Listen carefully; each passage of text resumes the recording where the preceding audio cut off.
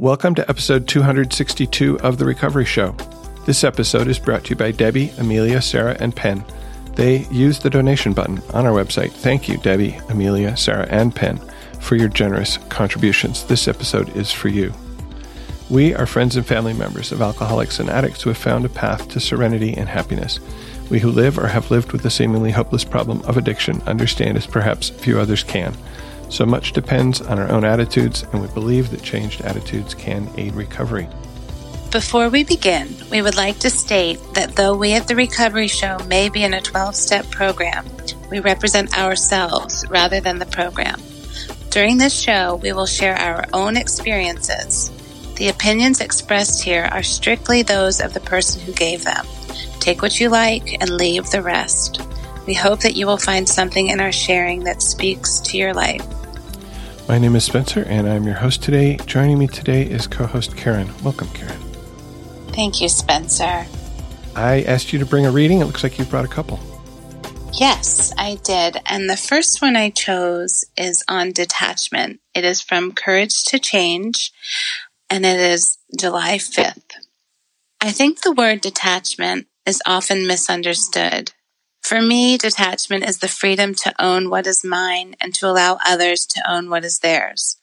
This freedom allows me to keep my own identity and still love, care about, and identify with the feelings of others. In fact, I believe that the degree of our humanity can be measured by our ability to know another person's pain and joy. I have been practicing the principles of Al-Anon to the best of my abilities for a long time. But when someone in the fellowship shares about having a difficult time, I can go right back to day one. I no longer live with that type of emotional pain, but I can feel theirs. I can identify without needing to remove their pain. To me, that is an Al-Anon success story. Today, I don't have to like everything my alcoholic loved one says or does, and I don't have to change her, even when I think she's wrong. I continue to learn how to care without taking everything personally. Today's reminder: I can detach and still love, still feel. I can learn to take care of my own business while allowing others to tend to theirs. Today I can detach without losing compassion. Love your neighbor, yet pull not down your hedge. George Herbert. I think that's an older way of saying good fences make good neighbors. Yes, the boundaries. Yes, good boundaries make good relationships or something. Yes, and allow for detachment. Yes, no kidding. And I was just going to share that detachment was probably the single hardest idea for me to learn in this program. It was really hard for me to learn how to detach. I grew up in a family, and enmeshment was the way we lived. We were enmeshed. There were no boundaries, and everyone's problem was our own problem.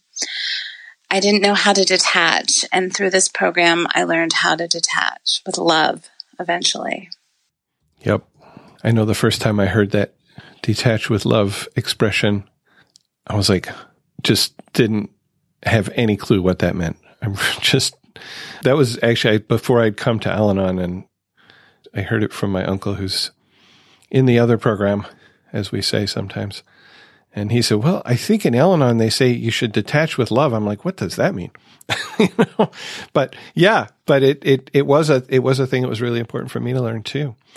I feel like I detached in 3 stages. The first was detaching with absolute hatred. Mm-hmm. Mm-hmm. And then I learned how to just detach. And finally, eventually, after years of practice, I learned how to detach with love. And you brought another reading about forgiveness. I did. It was Courage to Change from March 15th. And this one was read to me at a time where I just really needed to hear it. So this reading on forgiveness was presented to me just when I needed to hear it. March 15th from Courage to Change. Before Al-Anon, forgiveness meant power to me. I could judge the offender, the person who wasn't doing what I wanted, and then exercise my power by showing that I could rise above the offense and magnanimously bestow forgiveness. But I would never forget what had been done. Today I know that forgiveness has nothing to do with power. It does not give me control. Forgiveness is simply a reminder that I am on equal footing with every other child of God. We all do good and noble things at times. On other occasions we may offend. I have no right to judge, punish, or absolve anyone. When I behave self-righteously, I am the one who suffers. I separate myself from my fellow human beings, focus on others, and keep busy with hateful and negative thoughts. By taking this attitude, I tell myself that I am a victim, so I remain a victim. The most forgiving thing I can do is to remember that my job is not to judge others, but to think and behave in a way that lets me feel good. Today's reminder: I don't know the motives or circumstances that cause another's behavior. I do know that when I hold on to resentment and blame, I occupy my spirit with bitterness. Today I will find a more nurturing way to fill myself up. You can't hold a man down without staying down with him. Booker T. Washington. Maybe not a coincidence. Our sermon today at church was about forgiveness. And I don't know if our minister is in recovery, but I heard a lot of recovery sort of language in there. Like I said, probably not a coincidence. Wow. It's such a gift. Yeah. I know this time of year in certain religions is a time of atonement and to forgive. Yeah, my daughter actually converted to Judaism, and so I know they were celebrating Yom Kippur. Yes. Yesterday, the leader of my home group on Saturday spoke about that, and it was so moving. And she broke up the word forgiveness into thank you for giving me this lesson. And I thought, it's a gift, because when I entered the rooms, I wasn't interested in forgiving anyone else. I was such the victim, such the victim. And to learn that, I needed to forgive myself as well as others was no kidding. Huge. I want to back up to the beginning here now that we've had your readings, because I've asked you to come today and share your story. So maybe you could give us a little bit of background and start your story wherever you think it starts. Thanks, Spencer. I definitely start my story with my family of origin. I was raised by an adult child of an alcoholic. So I did not grow up with any active drinking in my home. But as we know, this is a generational disease and it is a family disease. So I was raised primarily by my mother, who had suffered the effects of her father's drinking and her mother's isms, from living with an active alcoholic for 50 years. And so my grandmother and my mother raised me, and it was really a sick environment. And I definitely love them very much. And I know they did the absolute best that they could. And I had a wonderful, wonderful life, but they did not have the tools that we have in recovery. And it was just very intense. A lot of the feelings and the emotions were high, and there was no such thing as a little deal. Everything was the end of the world. And I grew up with a lot of love, but a lot of anxiety. I was on edge my whole childhood and nervous, waiting for the other shoe to drop, just because of their experience with an unpredictable person who actually had died 6 years before I was born. But in all of that, I had an aunt who was in recovery in the other program, and I just thought the world of her. And she's actually my godmother. And there was a time where she lived with my grandmother and my mother and myself in this home. And I was a very young child, and I just thought she was so wonderful. And I had a friend over, and I said to my friend, "My aunt is an alcoholic." Because to me, that word meant what Aunt Sally is. It's everything wonderful and beautiful and kind and fun and loving about her. And so I used that word, and she went and she shared that story with her friends, because I thought that was really just a positive compliment, the word. When I was 11, she took me to my first Alateen meeting. I was really grateful for that exposure. I enjoyed some of the slogans and then bid adieu, and that was it for me. Did you go to more than one meeting?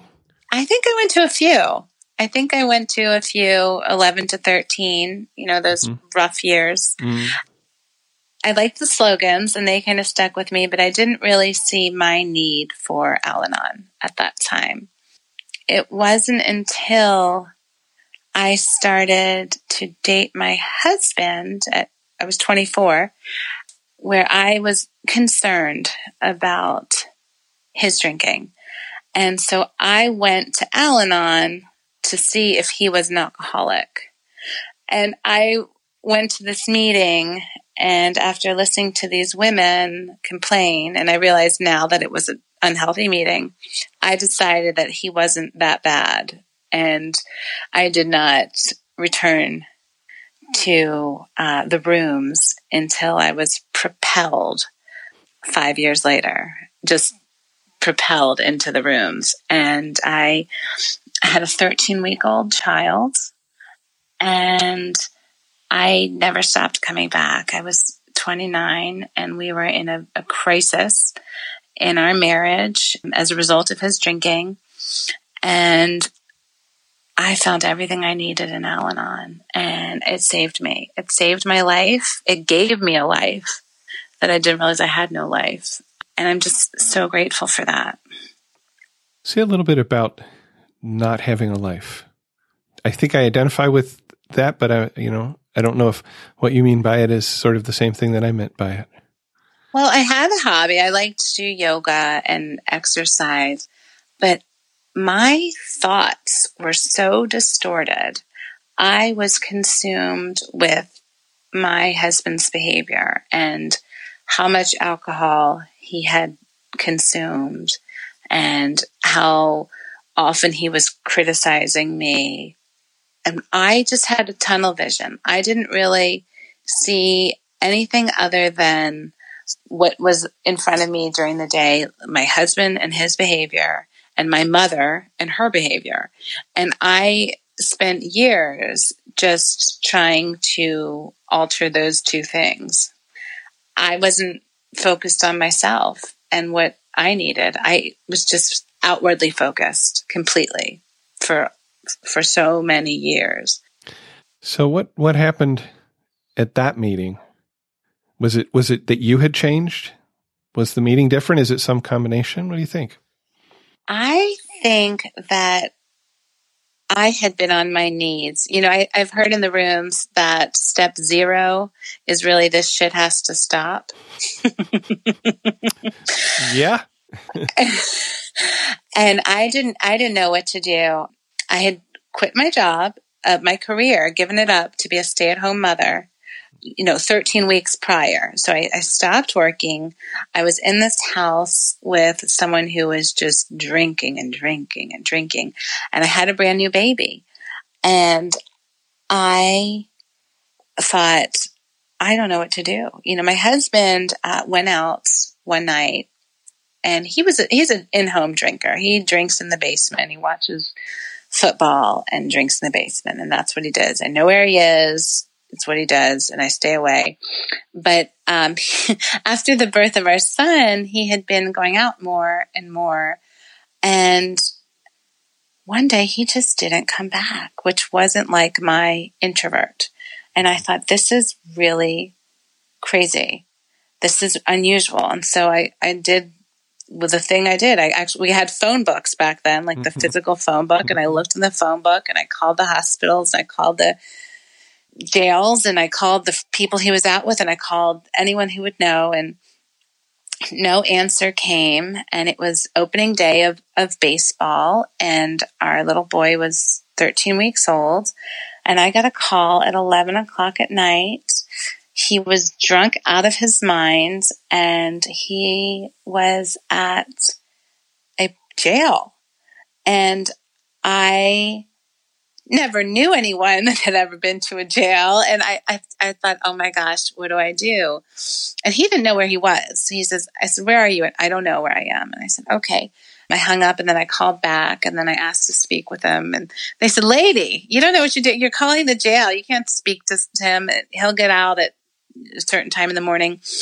So I put all of the diapers and the clothes that my little boy would need for the next few days, and I put them in trash bags, and I put them in my car, and I just drove the 3 hours to my mother and her husband's house in the middle of the night. And I did call her. I didn't want to wake her up and let her know we were coming because I knew she would worry. I just figured I'd show up, and that would be 3 hours less worrying she would spend. Then my phone started ringing on the drive up. I was halfway there in Baltimore, and I picked up the phone because it had never occurred to me that I could not pick up the phone. Mm-hmm. Those simple things I didn't know yet. So I picked up the phone, and he was just screaming and screaming and screaming at me. Where was I? How could I take, we had one car in the shop, and the other car was his car. How could I take his car and leave him without a car because he has an important meeting in the morning? And he was very upset about this, and how, so then he called my mother and woke her up, and my mother said, you live in a major city, just take a cab to your meeting. And she has a little bit of smarts there, huh? A little bit. Yeah. So she did that. And I drove up to her house with my garbage bags and my infant. And, I was a mess. So I went to Al-Anon the next morning in my hometown. I started going, and I just knew this is where you go for help. I went, and I do not know what people said. Yeah. I do not know where it was. I'm always so impressed by the newcomers or people that have been in the program and say, when I came in, the first meeting was on tradition 4. And this is, not me. Really? Okay. Not me either. I didn't know which way was up. And I was one of those people that would just talked, blah, blah, blah. I always say that you can tell the healthier the person because they talk about him as like their spouse instead of him or HP, Mm-hmm. And so I was just, so sick and so insane. And those beautiful people listened to me and helped me and suggested I go to an open AA meeting and listen. So I threw myself into recovery, and my mother said to me, a few days later, she said, you can't stay with us with this baby. You have to go back. And I thought, I have to go back. So I went back with the baby, but I had this gift of our program, and I brought that baby to meetings. I nursed that baby in meetings. I was there. I was present. And this was the only thing I've ever stuck with so solidly. It was my thing. And I had to hide them from my husband because it makes him very upset. Even to this day, when I leave the house and I go to a meeting, it's really a thing that he's not happy about. But I realize now it's not about what he's feeling. It's about me. And this is me getting out of my quicksand and out of my insanity, which is so easy for me to slip right back to if I don't work my program and go to these meetings and listen to our fellowship, share their experience, strength, and hope. And I'm so grateful. I'm going to assume that he is not in recovery then? He is not in recovery. Wow. I'm impressed. I mean, I lived with my wife not in recovery for 3.5 years, and Al-Anon was the only thing that made it possible, but it sure as heck was not easy. It's so challenging, Spencer. It really is. We're 8.5 years into my recovery. I've learned so much about this disease, more so than the drinking the alcohol. To me, the distorted thinking that he shows is the hardest part of living in this environment. And just the criticism, the nastiness, the mean-spiritedness, and the anger, this rage that he displays is the hardest part for me. You know, like I said, I didn't grow up with the disease of active drinking. The people I grew up with were full of love and kindness. Now living with someone that's super critical, that's been the hardest for my spirit. Oh, yeah. You know, but I have 2 little boys. Now they're almost 9 and 6. And I think my being in recovery is going to break this cycle and break this chain. I pray that it does, because they have one parent that is seeking health, and that has affected them. Yeah, I know. I was speaking with another member on the podcast recently, and she was talking about how her son is already exhibiting recovery language, recovery behavior. Do you see that in your kids? Yes, I do. We were running late for a birthday party this morning, and I wanted to be on time for our chat and keep things running. And so we were running late, and I said, "Oh, we're late." And my little one in the back piped up, and he said, "It's not the end of the world, Mom. It's not the end of the world. We'll be there for the cake. The birthday boy knows we're happy, and we're going to celebrate with him." And that was huge. And I'm so proud of him. And both of them, actually, because "easy does it" is a slogan that they'll say, and "it's not the end of the world" is another thing that they'll say. We have special conversations because of my recovery. My husband was leaving for a trip, and the boys were looking at his phone, and the Uber car was driving on the phone, and they could see where the Uber car was turning, and he made a wrong turn, and my husband said, "Oh, that's such an idiot driver." And so then we said, "Bye, Daddy, have a good trip." And then we talked about it.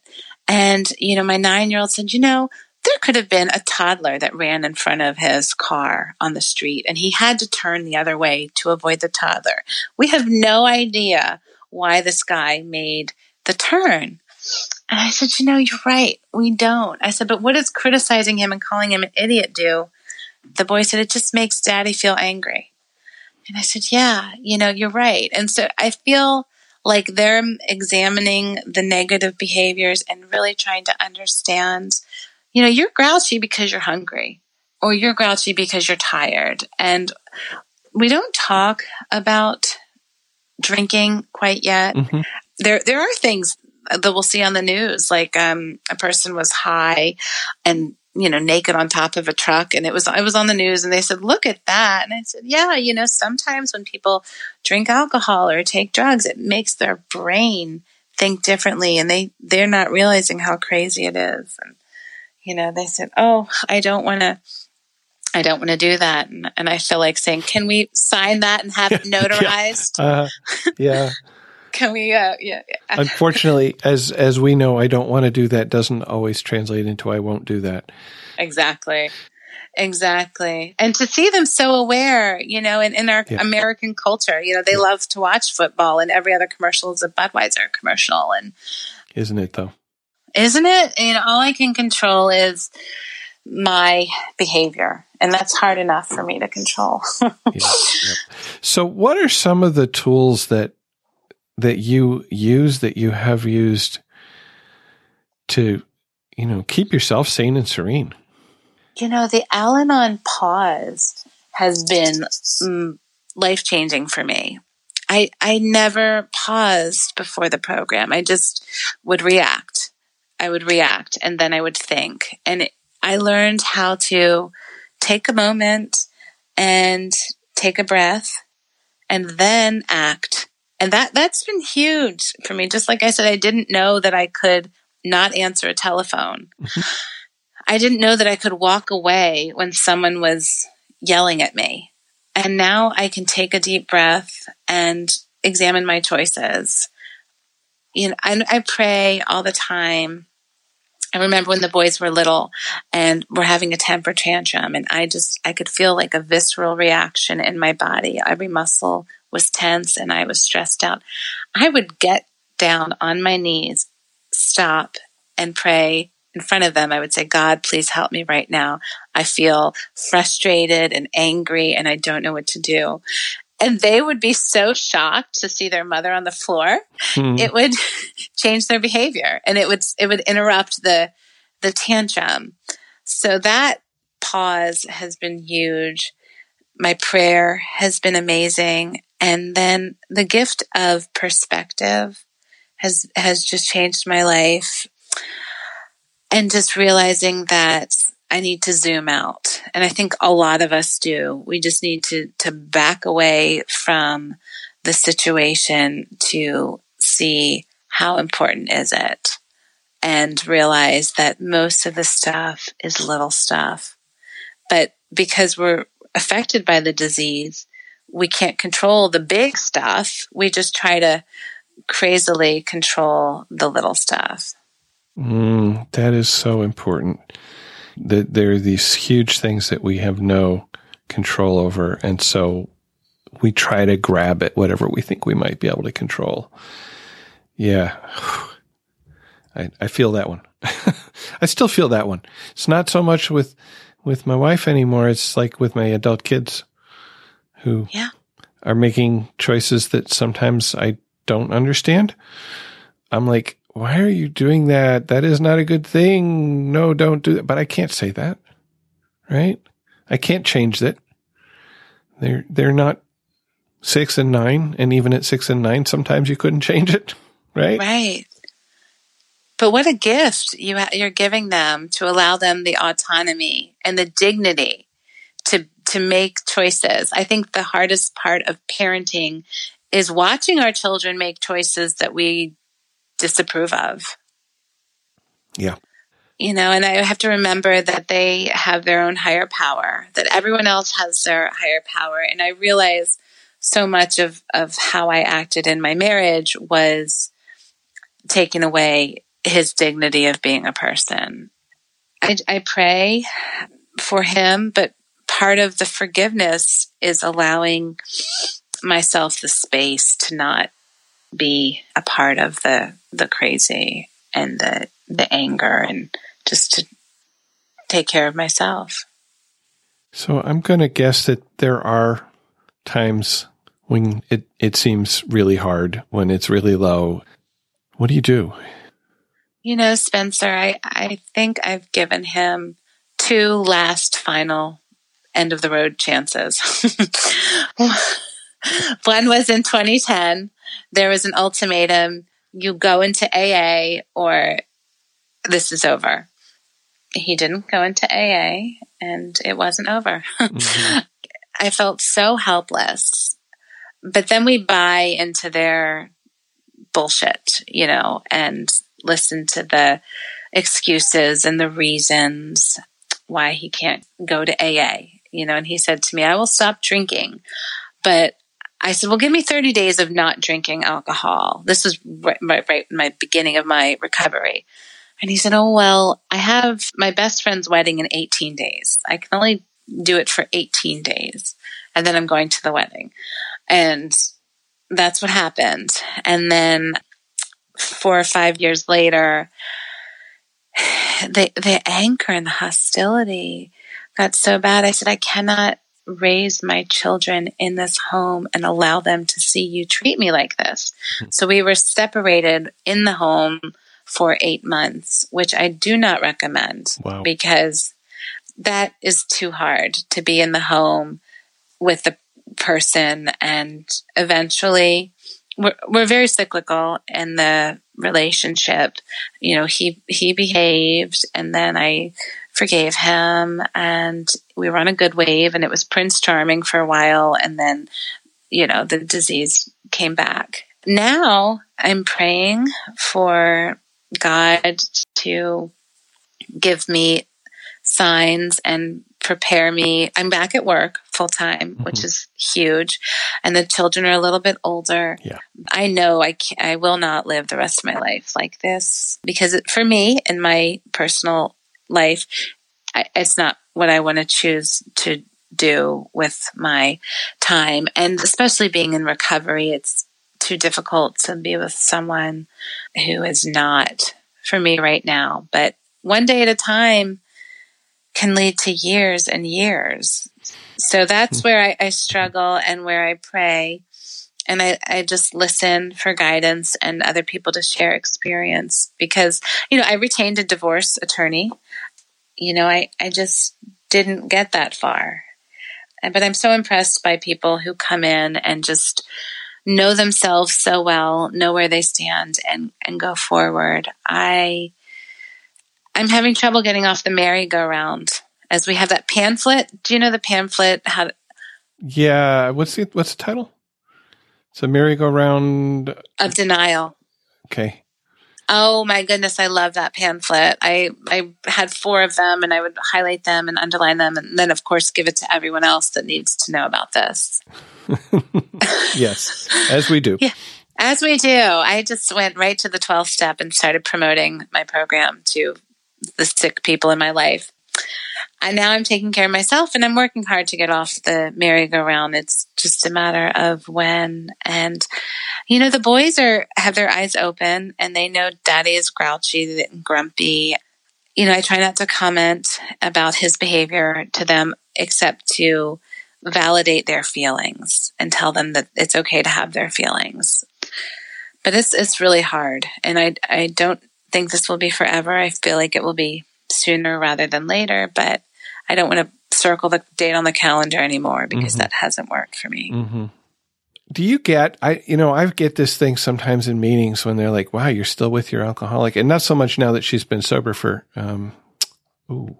13 years, but they're like, how do you do it? How are you still, why haven't you left? Do you get those questions? I do. A lot of it is very practical. Where would we live and how would I pay for it? Mm-hmm. Fear, though, I think more than the finances is the fear. And I need to replace it with the courage and also the excitement for the good things that lay ahead. I think the way alcoholism has affected me, it has really been a challenge for me to be the confident person that I think of myself as. I remember talking to a good friend in the program who's a double winner. Mm-hmm. And I like the double winners too, because I feel they're a little bit more harsh than the straight up Al-Anons. I think we're just more gentle and compassionate and they're just like, they don't play. I think if you're in that other program recovering, like it's a hard life or death situation and they're rough. And so my friend said to me,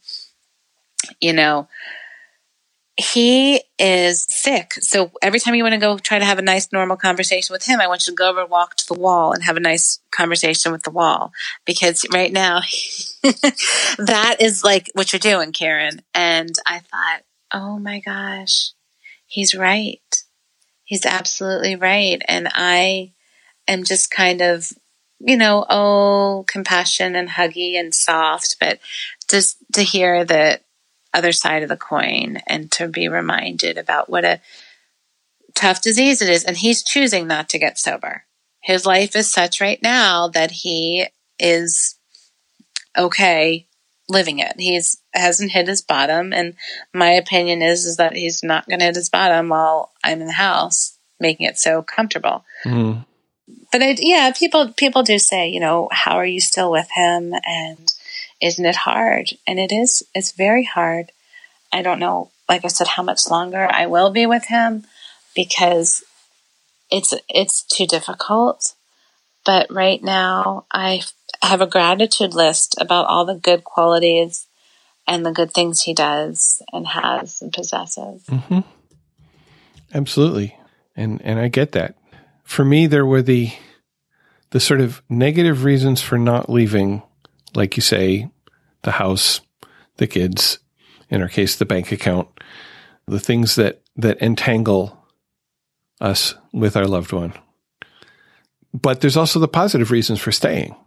Yeah. I mean, in my case, my wife is a wonderful person. She was really sick, and I hated that. But she is a wonderful person when she, wasn't drinking. And I guess I could still see that. So keeping a gratitude list, I mean, that's a great tool, really. It is. It is, because it's so easy to go into the negative space. But our program reminds us that it's all about our perspective, and that's what makes all the difference. So when I focus on the positive and the fact that he travels 40% of the time, I am able to, be grateful, and for a lot. Do you, again, I'm reflecting on my own experience. Do you have fears when he travels that, he's going to drink and get in an accident or something? I mean, I know I had that. I prayed a lot for God to take him and take over for him, but more relief when he's not with me, that I'm not having any impact on his behavior. When he got in trouble here that night, I was so grateful that I wasn't near him, that I had nothing to do with me, that it wasn't my fault, because I had so much guilt and thought that everything bad in his life was my fault. I don't have fears for him. I do believe he has his higher power, and I know it's not me. So I trust that he'll be taken care of, and he has his own life to live. Well, you're much further along than I ever was on that. I was sure, she was driving on the highways around Dallas and Fort Worth without me there, and I was sure something horrible was going to happen. Never did. In fact, the one time she got in an accident on the highway was after she was sober. That's sort of my higher power, and she was fine. Okay, good. I remembered what I was going to say about my double winner friend. He told me, he said, "Karen, you have low self-esteem."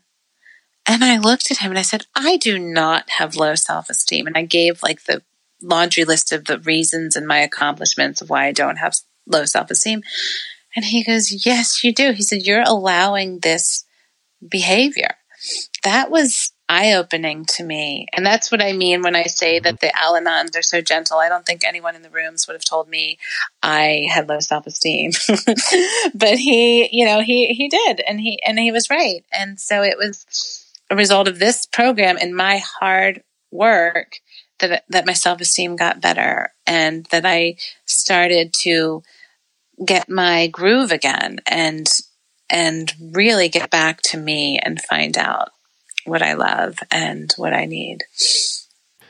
Yeah, I have a number of friends who, as we say, are double winners, and they seem to be a little pithier, I think. Maybe we're saying the same thing. I remember one guy who, we talk about the Al-Anon mirror, seeing ourselves in other people, and he said, "If you spot it, you got it." Right. And what he meant was the things that really piss me off about other people's behavior are probably my own character defects. Absolutely. It's true. It's true. So, yeah. You said the first meeting that you went to where it stuck, they suggested going to an open AA meeting. Did you? I did go to an open AA meeting, and now I cringe about my behavior in that open AA meeting, because I have learned that I am supposed to shut my mouth, because that is not my particular disease, and just listen. But I went in there and I told them all about my husband and his disease, and how it was so awful and ruining my life, and how selfish he is, and how awful and terrible it was. I don't know if the people in those rooms were new to recovery or didn't know better, but afterwards, the one guy said, "Wow," he said, "You really make me feel like I want to go home and give my wife a hug because of all I've put her through." And I said, oh, well, give her a hug, and I didn't know anything. But I also had a lot of like resentment and anger when I was at that meeting. I looked around and I thought to myself, I feel like I am a homeless person going to an open house of like the fanciest mansion in the world. Like here I am in my world where my alcoholic is super sick and not recovering. And I'm going into this room with all these people that are choosing to get better and choosing to be healthy.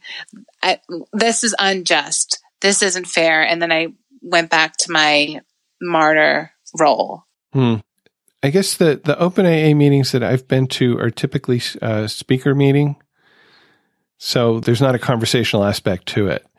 That is one person telling their story, basically. And for me, they gave me hope. Oh, wow. Because here was somebody who, in some cases, was real low bottom, went way down. Yes. And now is sober. And I would look at that person and say, well, if he can do it, if she can do it, then maybe my loved one can do it. Eventually, that's where I came to, that realization and that understanding. But in the beginning, no, I was not there at all. Now I like to go and listen and listen to the hope and share. People share their experiences, and I have some family members that are in that program, and their lives are just absolute miracles.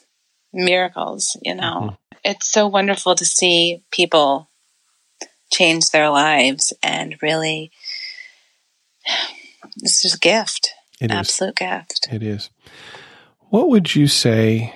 What do you say to a newcomer in a meeting? And obviously it depends on like what they might have said, but what is the message that you're carrying to a newcomer? I'm glad you're here. You're in the right place. Keep coming back.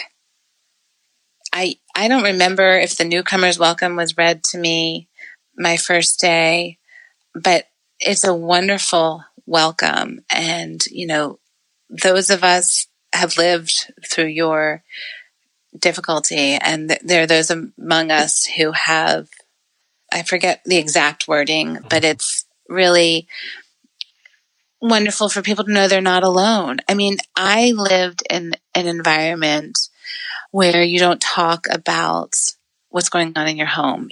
I'm a mom in the 21st century, and it's very competitive, and people are trying to one-up each other, and to have the shame of living with someone who is an alcoholic, it was just too much for me. I didn't have the genuine friendships to be able to confide in someone. This is what I'm going through.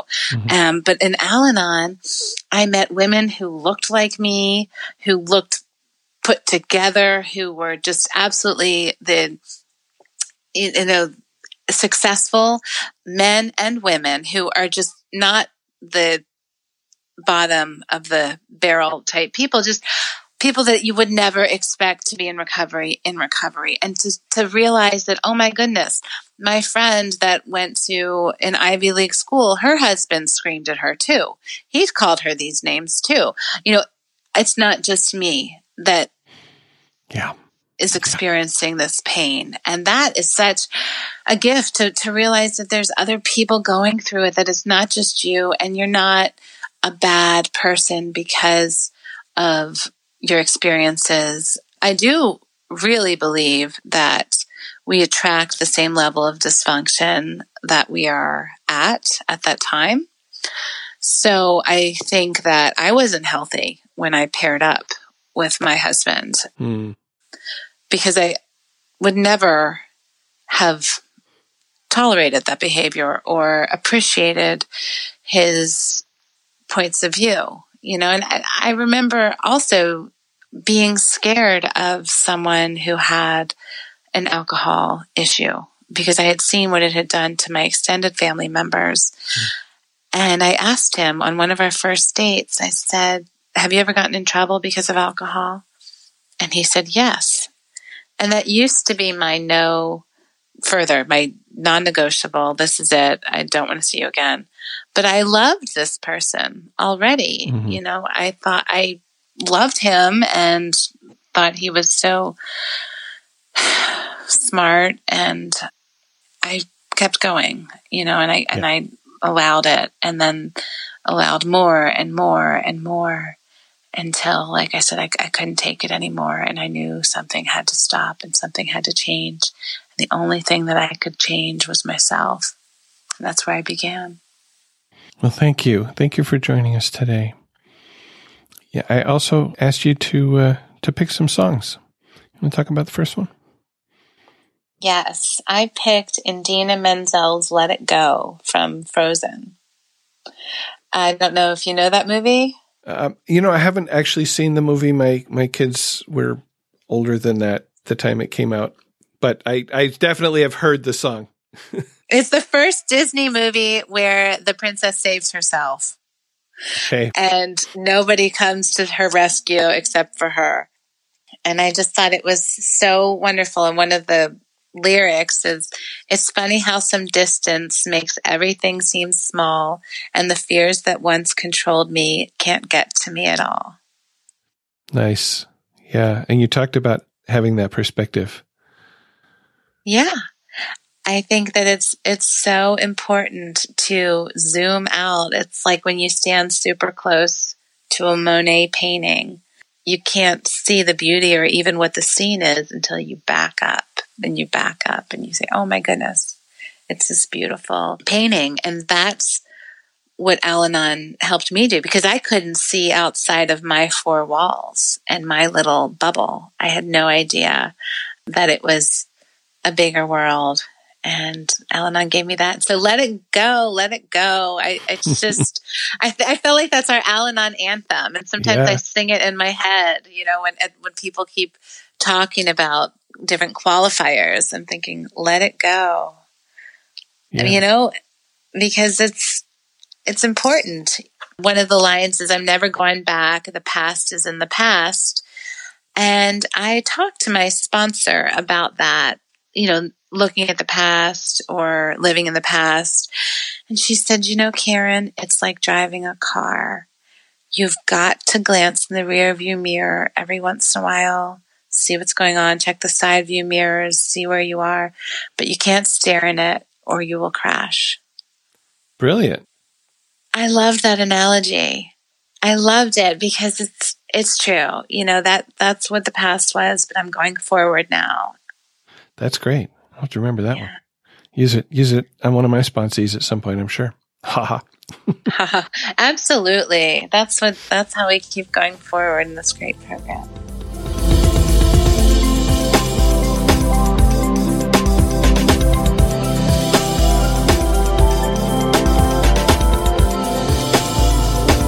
In this section of the podcast, we talk about our lives in recovery, what's happening in our lives and in our meetings this week. How are we living recovery?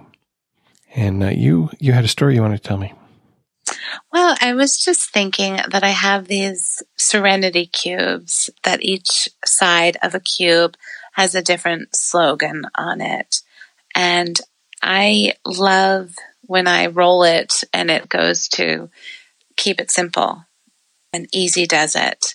And those two for me are huge during the workday. At work, I really feel triggered a lot, dealing with different personalities and the pressures. I just keep thinking, easy does it. What's the next right thing I need to do?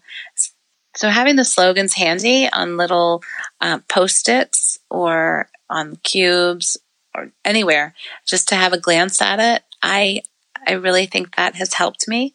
One of my good friends suggested that I change my work passwords to a slogan. I thought that was so brilliant because I must type in my passcodes 15 times a day, and that subliminal message of typing in a slogan has been great. That is brilliant. I might have to think about that. But then I'd have to remember a whole new set of passwords. Right. I mean, they might be easy to remember because they're slogans, but wow. And I have not seen these cubes. Where did you find them? My mother got them for me, so probably on Amazon, but I can look around. Yeah, if you can send me a link, I can put the link in the show notes. And that would be great. Yeah. Which the show notes, by the way, are at therecovery.show/262, just in case I haven't said that yet in this episode. Oh, man, I was thinking about my week, and when you're talking about work, I mean, one of the places where I use my program a whole lot is at work because I'm interacting with people all day. And me and people, that's where my character defects show up, right? But what happened, I actually talked about this in a meeting yesterday. I came in and we had a newcomer, and so we did a first step.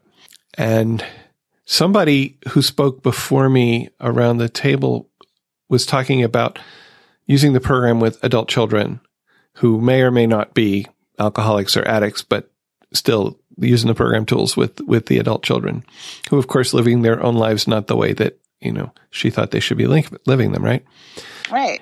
And I remembered something that had happened earlier that week where my wife texted something to a group chat that included both our children, and one of them responded with some political views that, frankly, I don't agree with, that I don't like. I don't even like to read them because I just get angry. And I don't want to be angry, but I can't help myself. I can't imagine an angry Spencer, but okay. I tell you what, before Al-Anon, you would have had no trouble imagining an angry Spencer because I was the rage guy. But Al-Anon did that for me. That was one of the first gifts, besides a little bit of I'm not alone and maybe a little bit of serenity. That was the first real gift I got from the program, was not being angry all the time. But anyway, and my phone's kind of blowing up with these texts, and it's just killing my serenity, but I can't not look because it's my phone and it's buzzing, right? And it might be my wife saying, "What do you want for dinner?" kind of thing. And if I don't answer those, then that's a different kind of problem. Yeah. Anyway, what I finally thought to do was I said, please, I prefer to have this sort of conversation by email because every time a text comes in, it interrupts my flow. And this kid is also a computer programmer and totally understands this concept of being in the flow. And miracle of miracles, it worked. I mean, maybe it wasn't a miracle. Maybe I said the right thing. I don't know. And I didn't have to say, I don't want to hear what you think. I didn't have to say, I hate what you think. That was in my head, but I knew I couldn't say that because, number one, it's a hurtful thing to say. And number two, it wouldn't help because they would be even more convinced they were right and keep on trying to convince me of their rightness. And it stopped. And I was like, I figured out a way to ask nicely for what I wanted. Wow. Like, yeah, that was the program at work. That would not have happened. I see you found a link to Pinterest. Awesome. Thank you. Say what you mean what you say, but don't say it mean. Yep. You did that. I did that. And I actually brought that saying into my share at the meeting as well. And I had another one Friday. My wife takes a ceramics class on Friday, and when she gets home from it is somewhat unpredictable because sometimes she stays for Open Studio and sometimes she doesn't. So I went out with some friends after work, and then I got this text saying, "Hey, I'm home. What are we going to have for supper?" And I was like, "Well, I'm out with some friends. I'll be home in a little bit." I said, "I knew you were at ceramics, and I never know when you're going to get home." And she's like, "Oh, okay." That is not the answer that my fear gave me, right? But it's the answer that I got. And it's like, I spent so many years being afraid to sort of be honest about stuff because I was afraid that I was going to get a hostile reaction. And what I have found, what the program has given me this courage really to, say what I mean and don't be mean when I say it. And so often the reaction is not what my fear told me it was going to be. You know what? We do. We live in the wreckage of the future. Yeah. In Al-Anon. And I can't even believe that how much time I wasted. Exactly what you're saying, and you could have gotten an okay. Yeah, it was just okay. And she said, and usually I'm home by 6 or 6:30, so that's good information for me. But I might still ask, hey, are you going to stay for studio tonight? Because being home alone is whatever. I mean, sometimes I like being home alone, but if I can be hanging out with friends because I would be home alone, that may be preferable. That depending on what day it is and how I'm feeling, right? Anyway, Right. There's a couple things that happened this week where my recovery worked for me. Awesome. That's great. Upcoming in the next couple of weeks, I think I mentioned this last week, I'm going to be at a retreat next weekend. And the following weekend, I'm going to visit my mother, who I learned today is coming home from rehab, hopefully on Wednesday. I wonder. Yeah.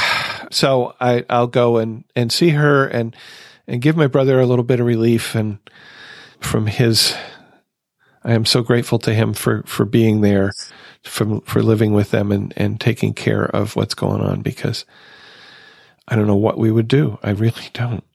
So I give him a little bit of release. He said in the text chain this morning, he said he was pretty tired.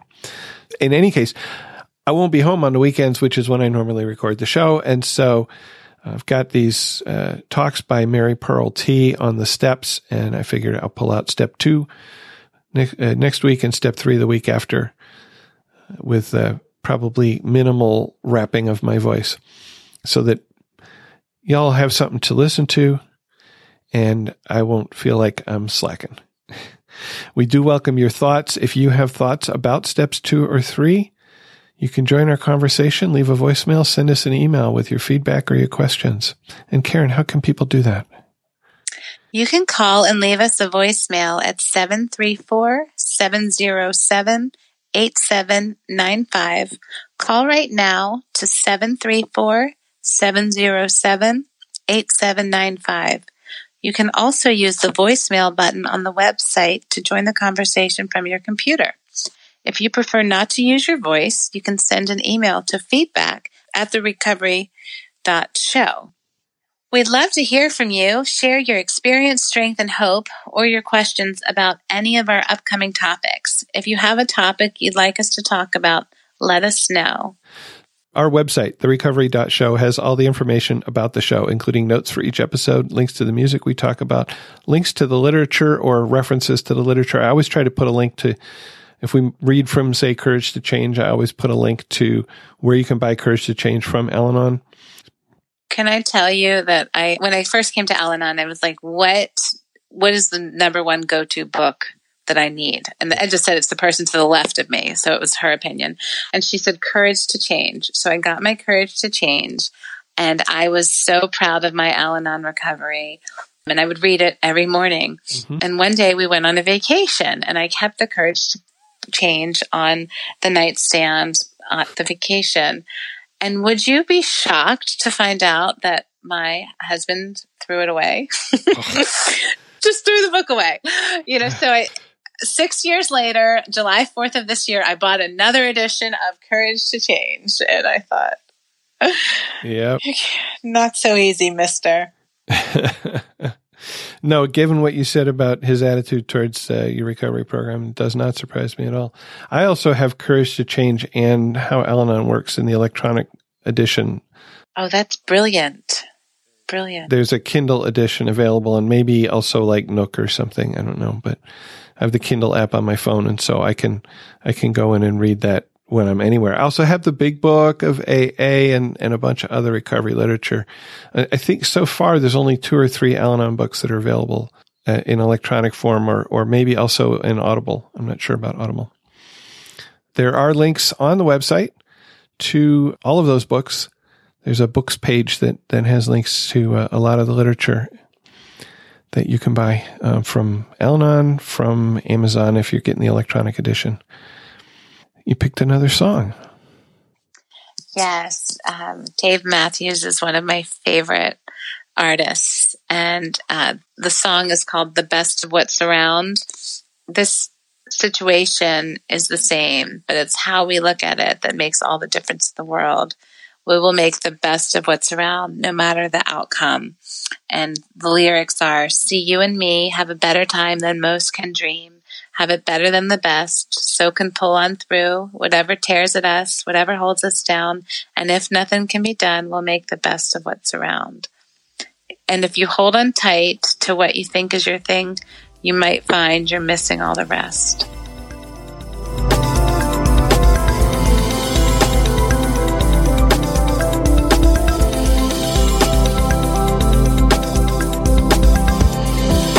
So we asked for feedback. We get feedback. I want to start with a voicemail that an anonymous listener left for us.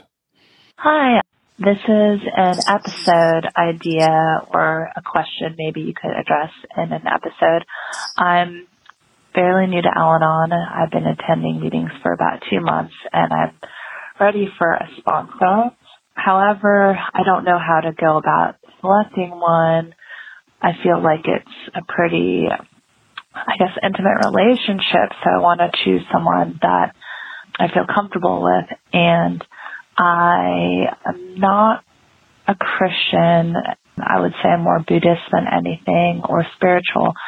And I'm wondering how important it is to pick someone who believes in a similar higher power as myself. I feel like they would be able to possibly understand me and guide me better. I don't know if that is actually the case, but if you could possibly address this question, I would really appreciate it. Thank you. And thank you for that question. Do you have thoughts on that, Karen?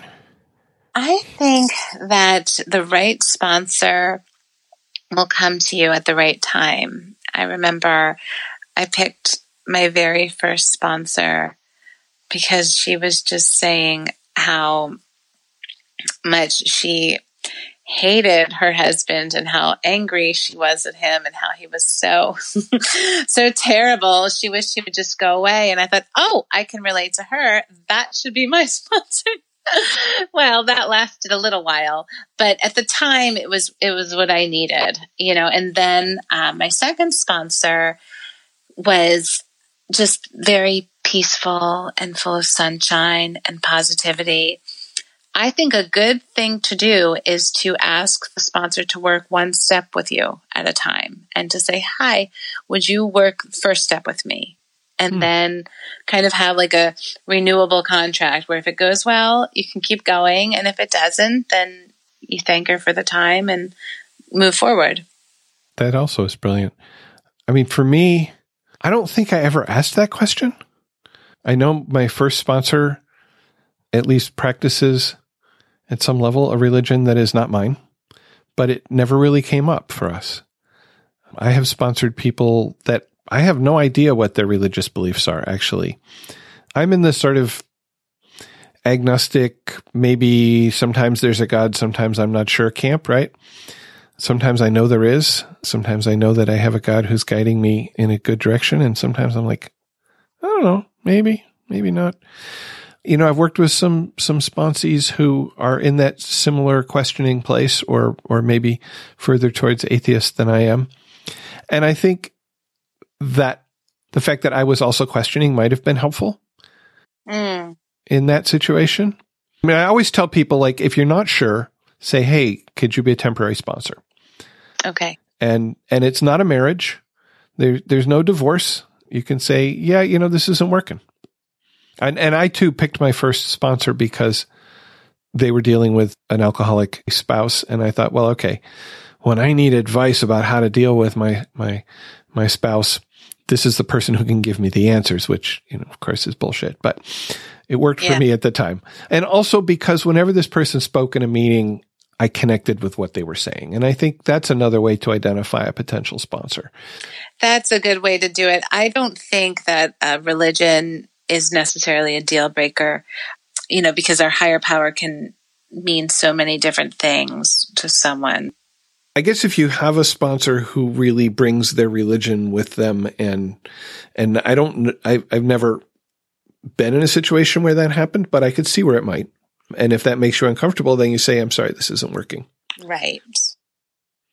We got a letter from another anonymous listener with a question. Spencer, hi. I recently started going to Al-Anon about 4 weeks ago, and it is really tough for me.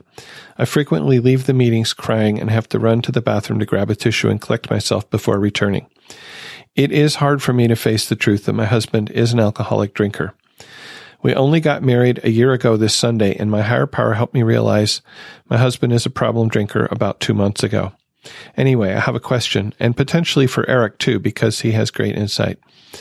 A problem I am having is that I have a mental expectation of what our marriage should look like, and when it continually falls short of that, I feel disappointed and hurt. I find myself responding to my spouse out of this continual disappointment, which I'm sure he feels, and it puts a lot of pressure on him and makes him feel worse about himself. I know that by doing this, I am choosing to fixate on an impossible fantasy and thus wasting time. I could be doing things that could be more productive, like focusing on my husband's actual positive traits. Instead of whining and pining about what isn't, I know I could try to live in the present and enjoy my husband and his positive traits for who he is. My question is this: how do I separate my spouse, the person, from my spouse, the alcoholic? Is a part of going through step 1 accepting the dying fantasy for what truly is in front of me? How in the world do I do that? I've been listening to your podcast for a few weeks, and it is radically transforming the way that I think. Thank you so much for your efforts and for being men of valor in discussing these issues. There are so few men in my meetings, so hearing men discussing these issues is really powerful. You all are doing a great work. Thank you. Sincerely signed, Anonymous. Wow. Wow. Okay, so as I was reading that, I'm like, this echoes some things that you said. I think that it is really, really hard in the beginning to find compassion for your spouse who is so sick and so diseased. It's really hard, and it is sad to accept the reality that the person that you're married to, whom you love, is really sick right now, and that these behaviors that they're displaying are symptoms of their disease. Keep coming back is the first thing that comes to mind. Like Al-Anon will help you recognize what you can do to change so that you can really let go of the picture of what you thought it would be like and learn to find joy in the story that you're actually living, you know? Mm-hmm. I wasn't sure. I remember saying to someone, like, did I marry an asshole who is an alcoholic? Or is he an alcoholic because he's an asshole? Like, what is going on with this list of character defects that the spouse can clearly pinpoint for them? Yes. Yeah. Or is he being an asshole because he's drinking? Right. Okay. So my experience, well, I mean, one thing for me is we had been married like 17 years before I came to Al-Anon. Wow. And the drinking developed slowly. Went from the occasional, like, too much to drink at a party to the drinking every night to me recognizing that there was drinking every night and wanting it to stop and so on. So I had some experience of, the time when she really was the person that I thought she was. Okay. Before the drinking took over, right? Having said that, from the time I came into Al-Anon to the time when I was very clearly able to separate her from her disease in my heart was a couple of years. It was not an easy thing. It was not a quick thing, but it did happen eventually for me. And I think one of the things that helped me find that compassion that you talked about was hearing alcoholics talk about their experience, going to these open speaker talks and hearing what I came to recognize, what one of my good friends in the program who has about 3 times as much experience in the program as I do said, it's always the same story. The details are completely different. But recognizing that it was the same story arc helped me to understand that it was not her being an asshole. It was her being in the grips of a disease that was affecting her behavior. And it was taking her places she didn't want to be. And that's where I was able to get the compassion. And that's where I was able to finally really have that loving detachment to say, this is my wife. I love her. This is my wife with the disease. I hate the way the disease makes her act. And to hold those two things in my mind and still feel the love. But that really, honestly, for me, took at least a couple of years to get there. So hang in there, keep coming back. Might be helpful to listen to some other alcoholics tell their story, because I could hear it a lot more. I could hear the pain a lot better from somebody that I wasn't in love with, which seems ironic. Yes. Interesting. Can you read the letter from Sharon? Sure. Hello, Spencer. I really enjoyed the Enabling versus Empowerment podcast. I often become confused when trying to decide whether my behavior is enabling. I know what the obvious enabling behaviors are: buying booze, giving money, allowing and ignoring unacceptable behavior. The part of empowering is so life-changing for me. I truly believe in a hand up, not a handout. When you ask the question, what are healthy ways to be supportive without enabling? This has me spinning my wheels. I'm a grateful Al-Anon member for over a year. August was my 1-year anniversary. I grew up in an alcoholic home, married an alcoholic, divorced an alcoholic, raised a son who was in recovery from drug addiction, married another alcoholic. We can't make this up, right? Al-Anon saved my life. This is such a great way to live life, empowering versus enabling. Thank you for all you do, and I really enjoy listening to the podcast. It works if you work it, so let it. One of my favorites. Absolutely. Thank you, Sharon, for that. There's a person who's in some of my meetings who says that at the end. We have this little chant, it works if you work it and you're worth it.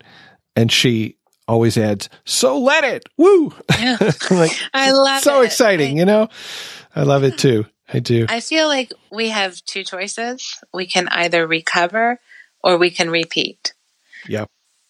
And I grasp so hard at recovering and my recovery, because it's the way forward. It's the way I want to live. It's how I can be my best self. Thank you. And a little announcement here. The music that I've used at the beginning and the end of the show for years is called Teleportationism. It's by an artist named Nostalgic Afterlife, who has recently changed his name and asked me to say something about it, because he wants people to keep coming and finding his music. And I'm really grateful for the continuing permission to use it. There's a link to the Bandcamp site in the show notes at therecovery.show/262 if you'd like to download it or to check out his other music. It doesn't cost you anything to listen to The Recovery Show, but we do have expenses. You can help to support us and keep us on the web and in your ear in a couple of ways. We have a donation button on the website where you can support us directly, just like Debbie, Amelia, Sarah, and Penn did. And thank you again for your support. And you got one more song here. Yes, I absolutely love Madonna, your Michigan friend. She has a song on the last album. It's actually called Rebel Heart. And she says, I took the road less traveled and I barely made it out alive. Through the darkness, somehow I survived. Tough love, I knew it from the start, deep down in my rebel heart. Outgrown my past and I've shed my skin, letting it go and I'll start again. Never look back, it's a waste of time. And I said, oh yeah, this is me, and I'm right where I want to be. And I do feel like we shed our skin. I am not nearly as sick as I was 8.5 years ago when I came into these programs. And I know that we can start again. Every day is the first day of the rest of our lives. And every minute we can change our behavior and make amends to ourselves. So that's why I chose that song. My wife said to me once, she said, we're going to realize that the greatest discovery of the 20th century is that it is possible to change ourselves. Yes. Yes, but unfortunately, change is only for those who want it, not for those who need it. I know. Yeah, we don't come in on a high note. We don't come in because life is wonderful. We come in because we're in pain. Right. And I really compare Al-Anon to learning a new language. And I feel like it's my version of Italian, and I have to really study it and learn, oh my goodness, this is how you conjugate the verb and this is how you, speak. And that's why going to the meetings are so important, because you really get a flavor of the culture and how people live and how we can choose to be healthy and break the cycle. So I'm so grateful for Al-Anon.